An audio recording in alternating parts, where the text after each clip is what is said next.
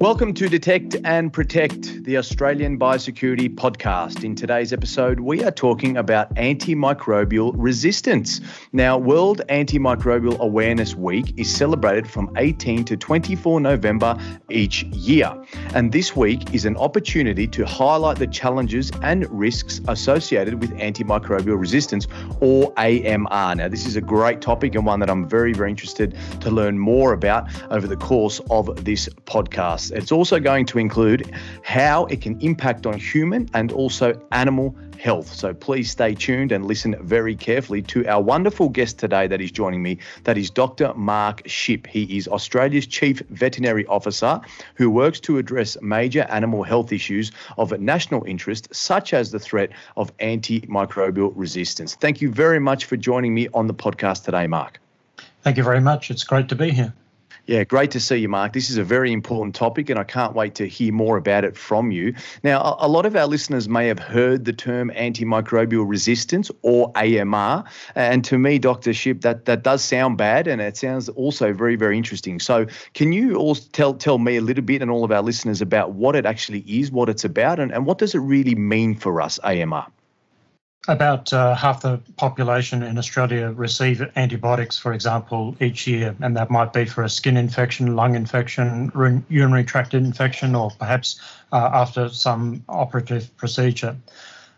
With that use of antibiotics, some of those bacteria will survive and become resistant to those antimicrobials. And as we overuse and misuse antibiotics, that resistance continues to grow. With increased use of antibiotics, there is that danger of antimicrobial resistance, but without them, our life would be very different. We wouldn't be able to have routine surgeries. They'd become quite risky. And the World Health Organization has identified that the growth of antimicrobial resistance is one of the top 10 global public health threats. Wow, that is crazy, Mark. And if I could ask, does that relate as well to those situations of where you'd have an operation and everything might go okay in the operation, but then you'll regularly see people need to take a course of antibiotics afterwards so that they can stave off infection, or is it almost as a preventative measure? Is that fair to say?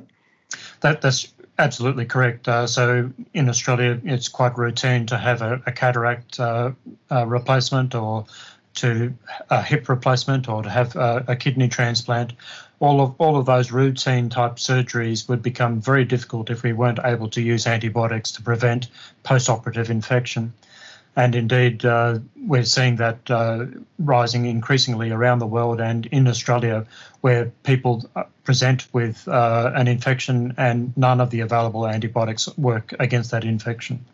That's fascinating, Mark. So that's very interesting. So it's almost a case in a way of damned if you do and damned if you don't, because it's that progression of being, people being able to move forward with what you would say, routine and not so routine operations, for example, or progressions of those health matters, but we can't do it. So is that what's driving and concerning the global threat? Is it that in particular, or is it sort of an education sort of factor? Please elaborate, because this is really interesting stuff. What is driving the rise of antimicrobial resistance is both the inappropriate use of antimicrobials and the overuse of antimicrobials. So It's quite common when we have a cold that we go to the GP and ask for a course of antibiotics. But we know that the common cold is caused by a virus. It's not treated by antibiotics. So having that course of antibiotics is an inappropriate use of antimicrobials, and it's just going to drive antimicrobial resistance.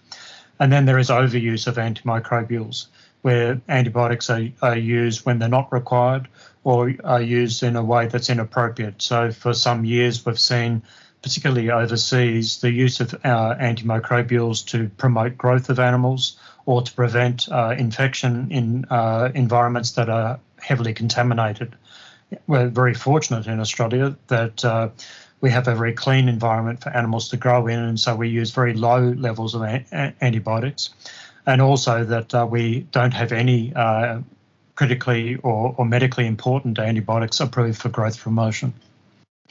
That's crazy stuff, Dr. Schipp, and I really appreciate you explaining that to me. So elaborating, on that and what I'm hearing. So is that going to be a problem moving forward then, where you're talking about, is there sort of like an education factor here where we really need to sort of get the message out to people a bit more perhaps, and as you just talked about then getting that understanding of the appropriate use of antibiotics in this sense? Yeah, so there's a matter of educating both the client, the patient, and the practitioner, the doctor or the veterinarian.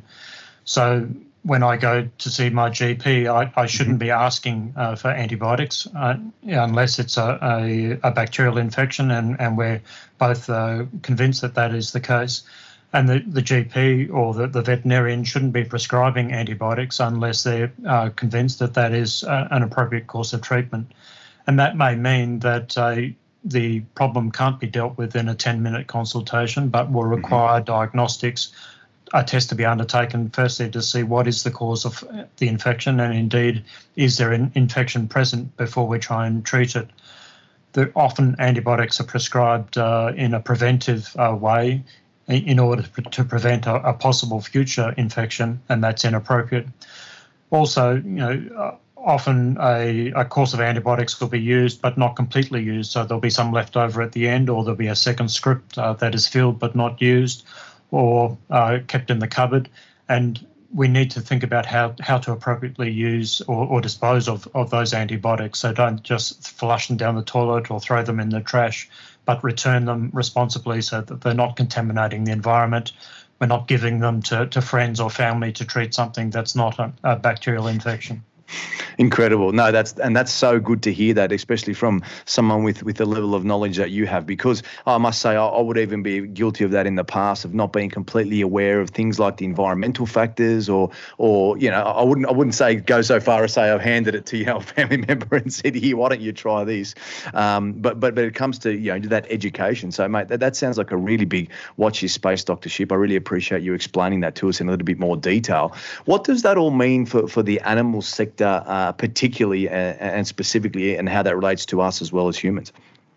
So globally, there's a need for more animal protein as the population grows, and better quality animal protein as more of the global population moves into the middle class and expects to eat meat and dairy and egg products. And that means that there's a need for healthy animals and animals that are of good welfare or benefiting from good welfare. And that means that they need to be treated with antibiotics if they're suffering disease or infection, and trying to prevent that where possible. This means that there's a huge demand for antimicrobials and treatment of animals, but it also means that is going to in turn drive resistance, and we're going to run out of antimicrobials, because the fact is that very few new antimicrobials are being developed, and so we're going to run out of antimicrobials over time. At the moment, we've got about 30 antibiotics that are in clinical development worldwide, and only 6 of those are innovative or new drugs. And so the inappropriate use of antibiotics continues to drive resistance, and we've got very few drugs coming onto the market. So in terms of what you're mentioning there that's being done in the animal sector in relation to that antimicrobial resistance, how concerned are you with the progress of these developments and how it's moving forward? Now, I know there's certain levels here of how you can answer that question, but I feel like the more and more that I'm learning about it, the more my ears are pricking up, and it's something that needs to have that urgent attention and placed on it. How do you feel about that? Is that I guess where I'm going with that, is it a fair comment to say that, look, this is really something that needs attention, and how do you feel about what's being done about it? So it is recognised at the level of the WHO as the silent pandemic, that this is the next biggest health issue, with tens of millions of people likely to suffer early death or chronic illness because of having infections that are not able to be treated with antimicrobials. So this has me very, very. This has me thinking, Mark. When we talk about what we can and all should be doing to combat the challenges posed by this AMR, you've talked a moment ago about education and all that sort of thing as well. But on top of that education factor, How much do people and I put my hand up in the level of being a layperson trying to understand all this, how much more can we do without sort of feeling a threat to ourselves if it's a case of, an illness or something like that, to actually combat the challenges that are posed by AMR?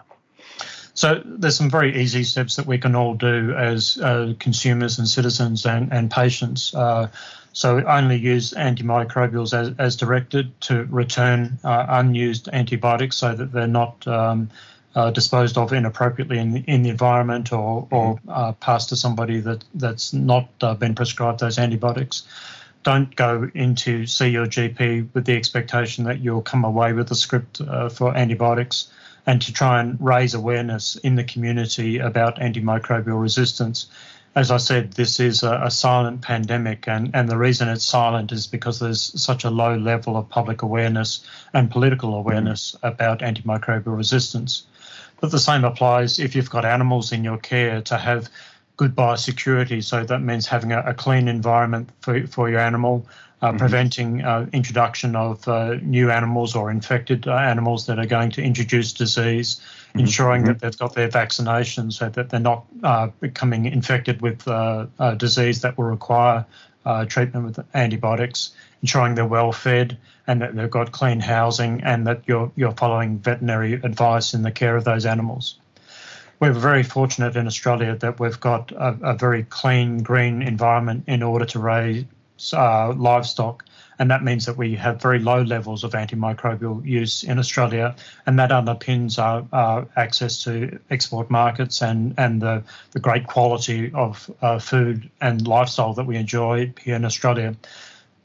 But that's underpinned by science and risk assessments and effective regulation, and for that reason, Australia's got one of the tightest sets of regulation around use of antibiotics in Australia, to ensure that those critically important antibiotics, those antibiotics that we want to preserve for serious human infection, are not available for use in animals, and particularly for livestock animals, which we're going to ultimately be consuming. Yeah, and taking lessons learned, Dr. Schipp, from this most recent pandemic that we've had, this, of course, being the COVID-19 pandemic from the last 2 years, and just in terms of the way education and is so important, misinformation can spread as well. This says to me that this is an important situation where people need to not get concerned or panicked, I guess. It's something to be concerned about, but not get panicked into the situation, but do some reading about it, get some more awareness, get some understanding, because I feel like people, if you can get carried away with these sort of things where it becomes, right, I can go into the doctor, but all of a sudden it's the expectation, as you said, the anticipation of having antibiotics. If that's taken away from you, it might scare a few people, but that is definitely not the case, is it? It's just about understanding and going through a clearer diagnostic pathway to work out what's wrong with you, and don't just resort to these simple basics of, here, you take this, out you go, moving on to the next person. As you mentioned, is that fair to say, with not only doctors but patients themselves? Yes, very much so. Often patients will feel that the doctor's not taking them seriously unless they leave the consultation with a prescription. And veterinarians find themselves under the same pressure, that unless they prescribe something or inject something, that the client feels that they're not being taken seriously and they're not treating their animal with the love and respect that they themselves feel for that animal. It's a matter about being well educated and understanding the issues, and also contributing to the common good, as we've experienced with coronavirus. We get vaccinated not only for our own protection, but to protect the broader community. That's very similar with the use of antimicrobials, that if we prevent inappropriate use and overuse of antimicrobials, then we're protecting not only the broader community, but we're also protecting our environment, and we're preserving that resource, which is those antibiotics, which are very precious and a dwindling resource. Now, I know you're a busy man, Dr. Schipp, so I won't keep you for too much long, but I did want to talk about what's happening this week in a little bit more detail, Antimicrobial Awareness Week. I noticed that last year we had a fair bit of, a little bit more, let's say, political awareness of this. We had our ministers getting involved in Antimicrobial Awareness Week.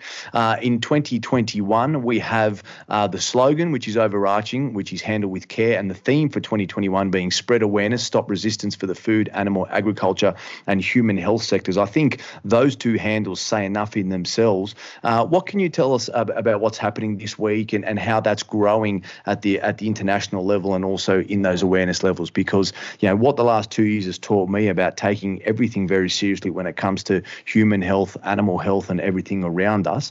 And I think this is a great opportunity to spread the word. So if you can elaborate on that for us finally, Dr. Schipp, that'd be much appreciated. So this is a week in order to raise awareness, and myself and the Chief Medical Officer will be doing a number of public events. We'll be speaking at conferences and putting out statements. But as the tagline says, we're trying to expand the scope of understanding around antimicrobial resistance to say that it's not just about use of antimicrobials in a clinical setting, but it also includes the environment, it also includes food. The bacteria that infect humans are the same bacteria that infect animals and the bacteria that are present in the environment, and they can retain and share that resistance through the environment. And likewise in the food chain, the antibiotics that we use to treat animals or the antibiotics that we give to animals in order to promote their growth or prevent infection can drive resistance, which then is passed on in the food chain. So it's very important that we consider all of those aspects and broaden the understanding and the engagement on this very important topic. Dr. Schipp, thank you very much for that information. Thank you so much for joining us, and I wish you all the very best this week with all of that work that you're doing and getting that message out there. Please keep up the good work, and thanks very much for spreading the word here on the Australian Biosecurity Podcast. It's a very important topic, and it's been a great pleasure. Thank you. Thank you very much. That was Dr. Mark Schipp, listeners, Australia's Chief Veterinary Officer. As I mentioned earlier, he's working to address major animal health issues of national interest. Keep an eye out for all of this great work that's happening on AMR. Thanks very much to listening to this episode of the podcast. You can find out more information on Australian biosecurity on the department's website at biosecurity.gov.au. And most importantly, to learn more information about antimicrobial resistance that we've talked about in detail today and World Antimicrobial Awareness Week, 18 to 24 November every year, visit www.amr.gov.au. That's amr.gov.au. We'll also have useful links available in the episode description below, so please click onto them and ensure you get more information. As Dr. Schipp expertly pointed out there, we need to raise awareness on this important topic and really get educated about the importance of antimicrobial resistance. Make sure you subscribe to our podcast series to keep up to date and learn more about Australian biosecurity. My name is Stephen Payos, and we'll see you on the next episode of the Australian Biosecurity Podcast.